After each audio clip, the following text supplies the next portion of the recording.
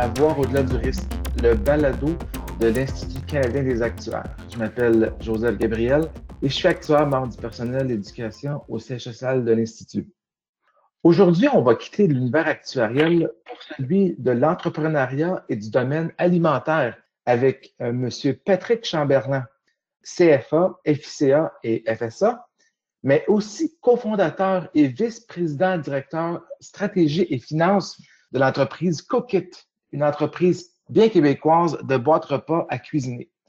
Bonjour Patrick, et on apprécie vraiment le temps que tu prends pour te joindre à nous aujourd'hui. Salut Joseph, merci de me recevoir, c'est gentil. On va commencer, tu peux nous parler un peu de toi, de ton parcours de formation d'éducation, puis ta carrière en actuariat, jusqu'à l'aventure Cookit. Bien sûr, en fait, j'ai eu 40 ans l'année passée, ça fait environ 22 ans là, que je travaille là, sur le marché professionnel. J'ai commencé, j'ai gradué, moi, à la fin des années, au début des années 2000, pardon. J'ai commencé à travailler chez Aon dans un poste à temps partiel pendant que je terminais mon bac en pension et administration de régime de retraite.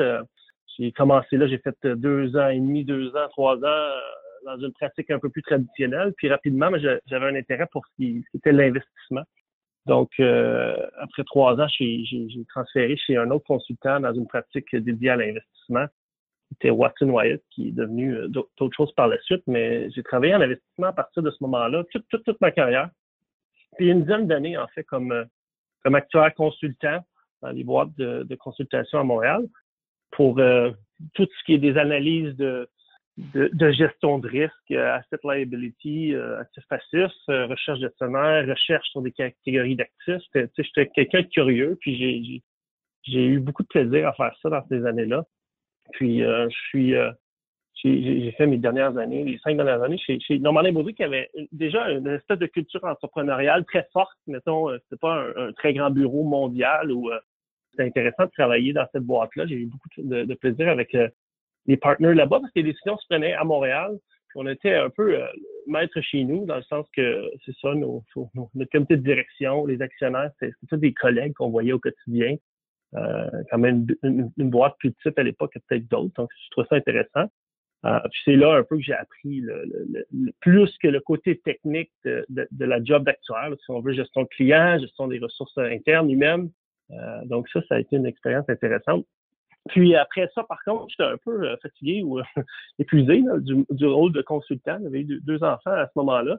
J'ai décidé de faire un saut pur de gestion d'actifs là, pour des grandes institutions financières québécoises comme la Caisse de dépôt notamment. Puis ensuite le fonds de pension de Air Canada où j'ai appris essentiellement un autre métier de gestion de portefeuille, une stratégie d'investissement apparentée au fonds de couverture en plus de tout ce qu'on faisait là. Donc c'était quand même une notion d'apprentissage assez intéressante pendant 5 ans. Donc ça m'amène environ à 2019. Puis quelques années avant, en 2014, essentiellement, on avait créé Cookit à 3. Ma conjointe, un ami, puis moi, on avait lancé Cookit, mais je n'étais pas à temps plein dans la business à ce moment-là. Puis entre 2014 et 2019, disons que la compagnie a pris son envol dans ces années-là. Merci beaucoup, Patrick. C'est vraiment, vraiment intéressant. Alors, peux-tu nous parler de Cookit? C'est quoi l'entreprise? C'est quoi son fonctionnement, etc.? C'est quoi les défis à relever pour le démarrage puis le fonctionnement de l'entreprise? Ben, Cookit, c'est l'entreprise de kit à cuisiner. C'est la première entreprise qui a été lancée dans l'Est du Canada. Là. Je ne sais pas si c'est au Canada, mais au moins Montréal, Toronto, puis tout l'Est du Canada. Enfin, on a une équipe de chefs qui font un design de menu à chaque semaine qui change. Et nos abonnés, nos clients, dans le fond, s'abonnent, puis à chaque semaine, choisissent quelles recettes ils ont envie de cuisiner à la maison. Puis nous, on a une usine qui produit ces choses-là, puis on met tous les ingrédients frais, préportionnés dans une boîte qu'on livre à la maison des gens avec une fiche recette. Puis les gens, donc, il reste juste ce qui est le fun, c'est-à-dire le plaisir de cuisiner. On enlève toute la charge mentale ou le stress de la planification des repas, aller magasiner, oublier tel ingrédient, acheter trop de l'autre, puis finalement gaspiller.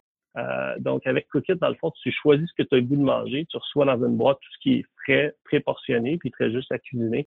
Puis quand on y pense aujourd'hui, ça semble évident. En 2014, là, quand on disait aux gens qu'on allait envoyer du poisson par la poste à Trois-Rivières aux clients, ben, on était un peu perçus comme des liberlus. Là. Ça n'existait pas, ce service-là, au Canada.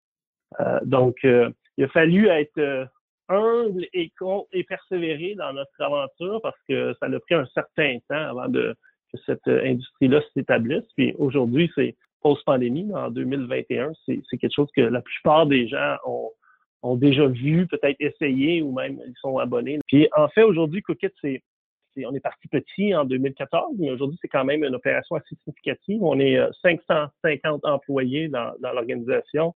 On a 37 000 clients au Québec et en Ontario.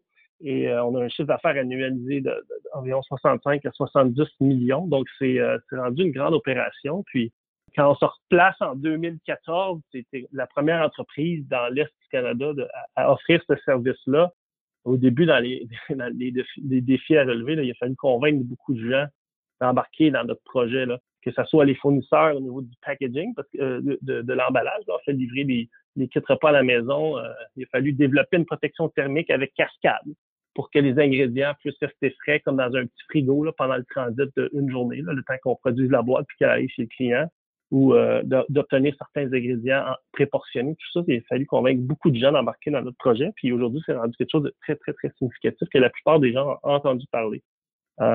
Donc, c'est un petit peu ça, Cookit. Aujourd'hui, ça roule bien, c'est intéressant. On a atteint une certaine masse critique, mais ça n'a pas toujours été facile. Là. Dans une jeune entreprise, au début, dans une start-up, il y a toujours un enjeu d'avoir accès à des ressources. S'il n'y a pas de financement, tu fais un petit peu de tout dans l'entreprise. Au début, là, on faisait le service client, on faisait le portionnement, on faisait même la livraison nous-mêmes. Là, on avait une voiture, puis on faisait le tournée. C'est sûr qu'il n'y avait pas tant de boîtes que ça à livrer, là, mais on faisait la livraison des boîtes nous-mêmes dans la région de Montréal, etc., etc. Donc, c'est très demandant. Mais au fur et à mesure où tu peux avoir un petit peu de croissance et avoir du capital de l'externe qui vient, ça te permet d'embaucher des gens dans des fonctions un peu plus spécialisées, puis ça débloque un peu le potentiel de la compagnie là, dans cette optique-là. Merci beaucoup, Patrick. Si on continue dans la même veine, comment avez-vous vécu votre transition de carrière d'actuaire vers quelque chose de complètement différent? Et donc, parlez-nous de vos obstacles personnels que vous avez dû surmonter. Ben, pour moi, la transition, c'est peut-être un peu plus facile parce que je connais des gens qui ont fait le saut d'un monde corporatif ou des gens, des professionnels spécialisés à l'entrepreneuriat. Des fois, ça peut être plus difficile, mais pourquoi on m'a dit que c'est un peu plus facile pour moi, c'est que c'était une business que j'ai lancée avec deux associés en 2014. Fait que j'ai toujours un peu été proche de la compagnie, je savais bien comment ça fonctionnait. Donc, je suis pas arrivé un peu dans un territoire inconnu quand j'ai fait ma transition à temps plein dans l'entreprise.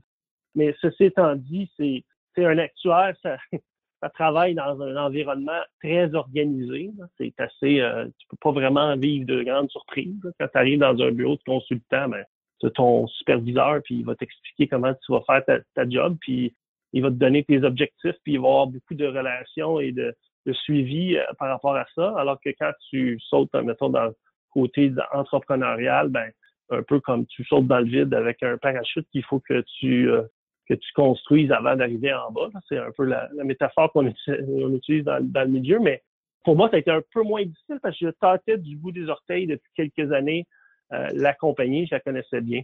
Au niveau des obstacles, ben, il y a un phénomène, puis j'ai l'impression que ça, c'est assez répandu. Là, quand on en parle entre gens qui sont des propriétaires d'entreprise dans le monde des startups, il y a vraiment un phénomène d'imposteur, un syndrome d'imposteur, je dirais, parce que j'ai l'impression que quand tu arrives dans un bureau d'actuaire conseil, ben, tu vois un peu ton superviseur, puis tu vois son superviseur à lui, puis tu as un peu la hiérarchie, puis ton plan de carrière est assez bien défini, puis tu sais ce que tu as à atteindre pour pouvoir progresser. Mais quand tu es comme un entrepreneur, les règles, il n'y en a pas vraiment. Puis tu as toujours l'impression que tout le monde parle dans le milieu des grands entrepreneurs à succès. Là. Tout le monde veut être le Elon Musk ou il veut être le Uber d'un nouveau service ou le Airbnb de quelque chose. Fait que tu as toujours un peu le sentiment que toi, tu sais pas trop ce que tu vas offrir, puis où c'est que ça va aller, puis comment ça va fonctionner. Parce que c'est un peu la nature même de la bête que il faut que tu la développes toi-même. Fait que tu as toujours un espèce de sentiment. Moi, j'ai vécu ça comme ça, puis juste qu'il y a beaucoup de gens qui le vivent, là, mais tu doutes tout le temps un peu de si tu fais-tu la bonne chose, c'est quoi je devrais faire. Puis, t'as pas beaucoup de personnes qui peuvent tellement t'aider, tellement chacune des situations sont spécifiques, là. J'ai lu un livre récemment, ça s'appelle The Hard Thing About Hard Things. Ce qu'il dit, c'est dans les entreprises à forte croissance, il y a des situations vont se produire, puis ça doit arriver dans chaque startup que un des fondateurs, il devient un peu, t'atteins un peu ton niveau de compétence, que la compagnie grossit beaucoup. Comment tu gères avec une situation comme ça où tu as un fondateur qui est plus capable de suivre un peu le rythme, ça doit arriver dans à peu près toutes les startups, puis, ou des situations difficiles comme financières, il faut prendre des décisions tough. Il n'y a pas de livre qui va t'expliquer comment tu fais ces choses-là. Fait que toi, quand tu es là-dedans, t'as pas beaucoup de support. Il faut que tu prennes des décisions, faut que tu analyses la situation, mais à la fin de la journée, tu vas y aller avec ton analyse, puis ton gut, puis tu vas prendre tes décisions comme ça. Puis ça, c'est quand même une position relativement inconfortable dans certains moments. Puis ça, c'est la plus grande différence, je vous dirais, que moi j'ai vécu entre l'actuaire organisé et dans un environnement très contrôlé versus le chaos d'une start-up ou d'une entreprise où tu es propriétaire. C'est palpitant, vraiment, là. Si tu peux nous parler maintenant de ta formation en actuariat puis ton expérience, à quel point elles ont été utiles pour démarrer puis faire fonctionner puis fructifier l'entreprise? Ben, pour moi, ça a été vraiment bon. Puis je trouve que la formation d'actuaire va t'enseigner par défaut, je pense, la discipline, le côté autodidacte, là, quand tu es dans ta phase où tu fais tes examens, là, tu commences à travailler. C'est comme quand même un environnement à très forte pression où tu veux commencer à te prouver dans ta job, dans le même temps que tu veux passer tes examens, puis c'est beaucoup d'efforts, puis ça demande énormément, en tout cas pour moi. Là. Il y a peut-être des gens pour qui c'est plus facile, mais ça demande beaucoup d'organisation puis de discipline. Puis ça, cette espèce de mindset-là, ben, il est très utile dans un environnement de start-up où il y a justement, comme je disais, il y a moins contrôlé, c'est plus chaotique, ça demande de la discipline. Puis mon rôle à moi dans Cookit, c'est au niveau je m'occupe de toutes les finances de l'entreprise. Je suis pas un comptable, mais j'ai un contrôleur, puis un technicien comptable, puis un autre CPA qui s'occupe de faire le reporting ou la divulgation des chiffres, ma relation avec les investisseurs, le financement, fait que tout ce qui est de nature investissement, sans l'avoir fait d'un point de vue corporatif où tu vas chercher du financement, j'avais des bonnes notions pour pouvoir appliquer ça dans mon entreprise. Fait que, donc ça m'a énormément aidé. Puis à travers mon parcours d'actuaire, j'ai fait quand même beaucoup de choses diversifiées. Je suis un individu très curieux, là, donc c'est cette espèce de nature curieuse-là, je pense qu'aujourd'hui m'a beaucoup servi là, parce que je continue à appliquer ça. Puis j'ai les réflexes de base que j'ai développés pendant 20 ans dans un environnement plus contrôlé, ben aujourd'hui sont très, très, très utiles pour moi. Puis j'ai un réseau de contacts aussi quand j'ai des questions. Tu sais, je donne un exemple, si je veux me chercher un employé senior en finance dans mon équipe, ben j'ai quand même un réseau de contacts où je connais des gens qui sont chasseurs de tête dans le milieu de l'investissement. Fait que je fais un appel, puis on va me donner des pistes puis des solutions. Donc moi, ce volet-là a beaucoup aidé la transition d'avoir une espèce de très grande polyvalence, puis je touche à plein de choses. C'est utile dans le contexte où il faut que tu fasses plein de choses après dans ton entreprise. Parfait, merci beaucoup. Ça m'amène à la prochaine question. Donc, à la lumière de tout ce que tu as rapporté jusqu'à maintenant, Patrick, quel conseil tu donnerais aux actifs qui souhaitent faire le saut en entrepreneuriat ou dans un domaine qui n'est pas connexe directement à l'actuariat? Ben, de se faire confiance, comme on est je veux pas généraliser, mais on a une nature, je pense, un peu conservatrice en général. On a tendance à vouloir suivre les normes actuarielles, puis respecter ça, puis on est dans un environnement contrôlé. Ça crée un inconfort, là, comme je disais tantôt, une espèce de syndrome de l'imposteur.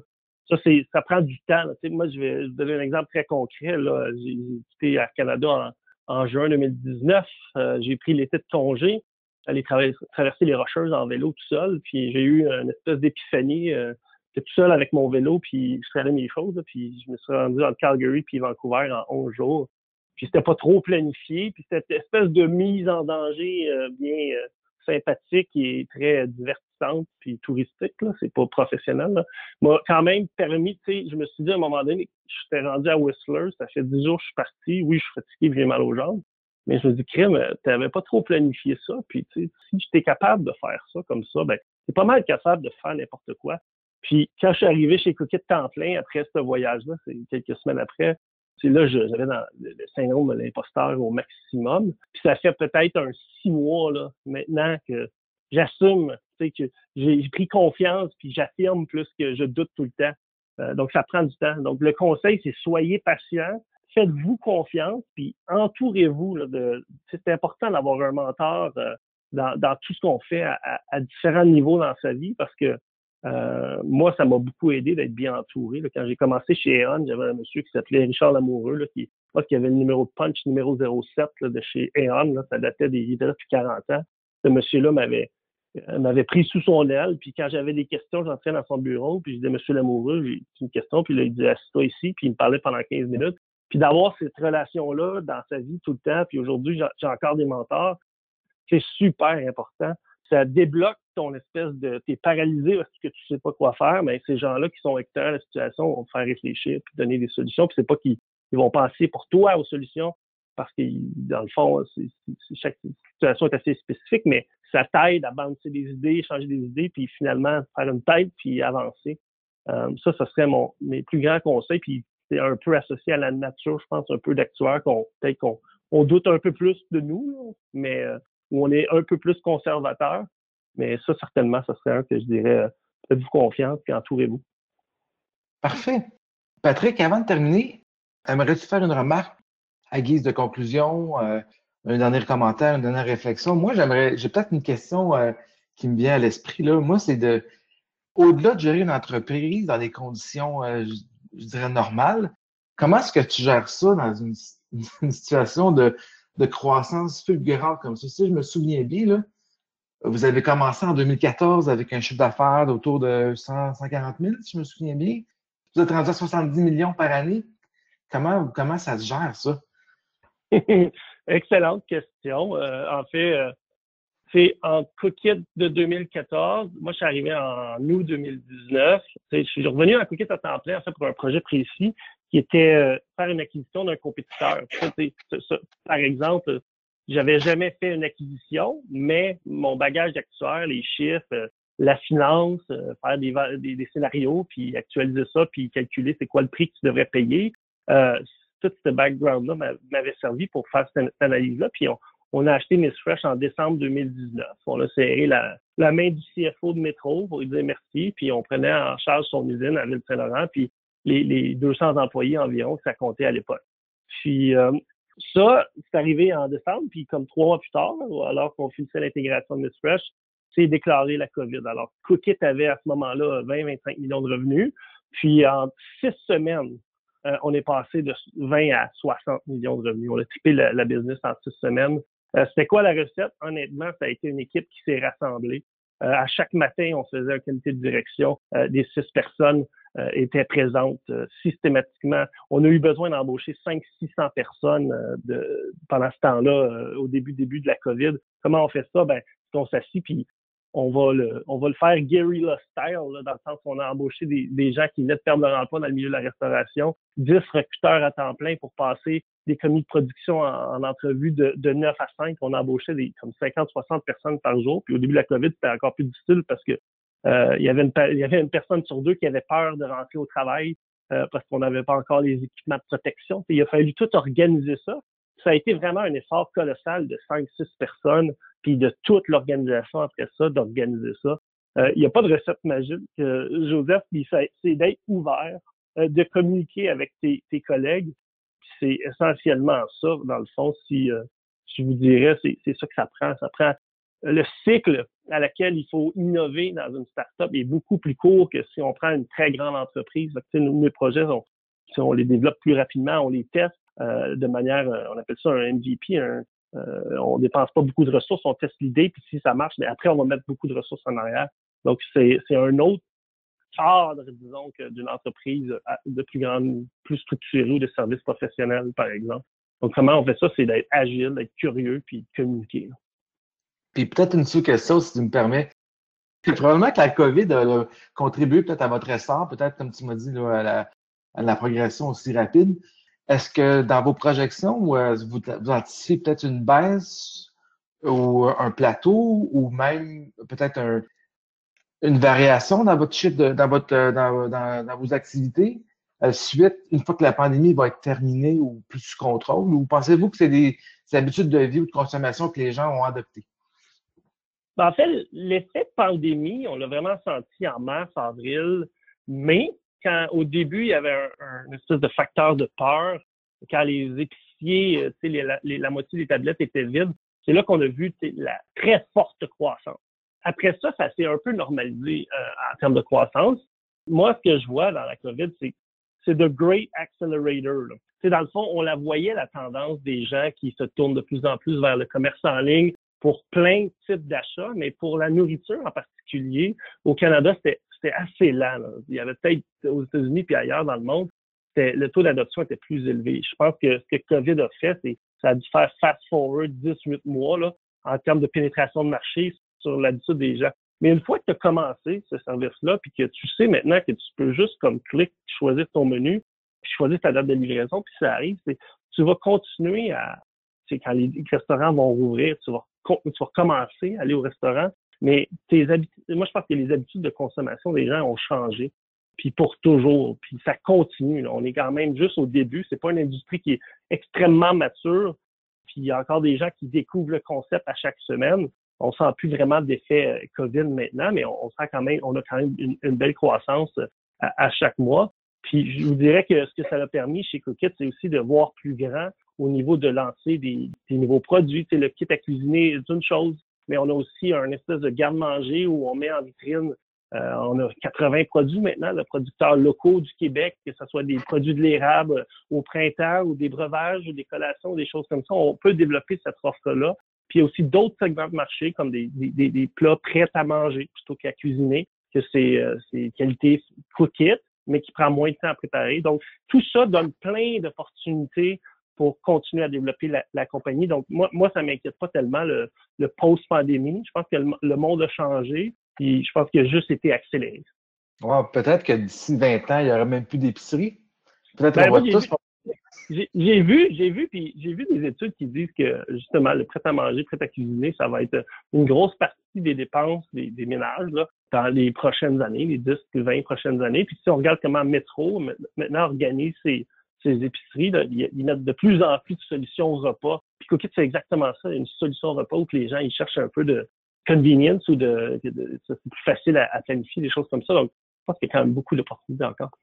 Mais une dernière, puis après, je vais arrêter parce que je pourrais en parler jusqu'à demain. Là. Pensez-vous que les gros joueurs d'alimentation, comme justement Metro, Sobeys, ou je sais pas, les gros chaînes d'alimentation vont éventuellement se lancer dans ce marché-là? Moi, je te dirais que Miss Fresh, on l'a racheté de Metro. Probablement que Metro, il ne referait pas cette transaction-là à ce moment-là, en tout cas. Nous, on tape sur du bois, puis ça n'aurait pas pu être un meilleur timing. Je sais que Sobeys, eux, leur planification stratégique est évidente. Ce qu'ils veulent faire, eux autres, ils veulent gagner sur... ils ont développé des immenses usines de manutention ou fulfillment, là, automatisées pour pouvoir livrer les gens avec le service en ligne rapidement. Est-ce qu'ils vont faire du meal kit ou du prêt-à-manger? Ça, c'est pas clair. Puis, ils ont fait tellement de gros investissements. Puis, Loblaws, eux ont un discours très similaire à celui de Cookit, là, dans le sens que les clients veulent des meal solutions, des solutions de repas, puis ils en offrent à la carte. Alors que la différence peut-être avec nous, c'est que nous, c'est un peu plus curated, dans le sens que nos nutritionnistes et nos chefs pensent à ce que nos clients ont envie de manger. C'est un menu qui est conçu en fonction des préférences alimentaires. Donc, c'est une coche un petit peu plus personnalisée, mettons, mais c'est très, très aligné avec ce qu'on lit comme alignement de stratégie pour Loblaws.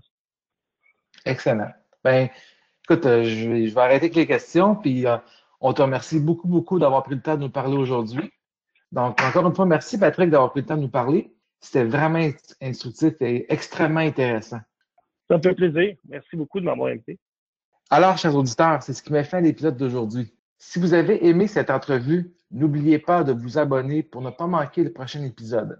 D'ailleurs, Vous pouvez maintenant écouter le balado sur le blog de l'Institut, voire-au-delà-du-risque.ca. Et c'est encore possible de nous écrire à podcast@cia-ica.ca. On aime toujours lire vos commentaires et vos idées. Je m'appelle Joseph Gabriel et merci d'avoir écouté Voir au-delà du risque. À la prochaine.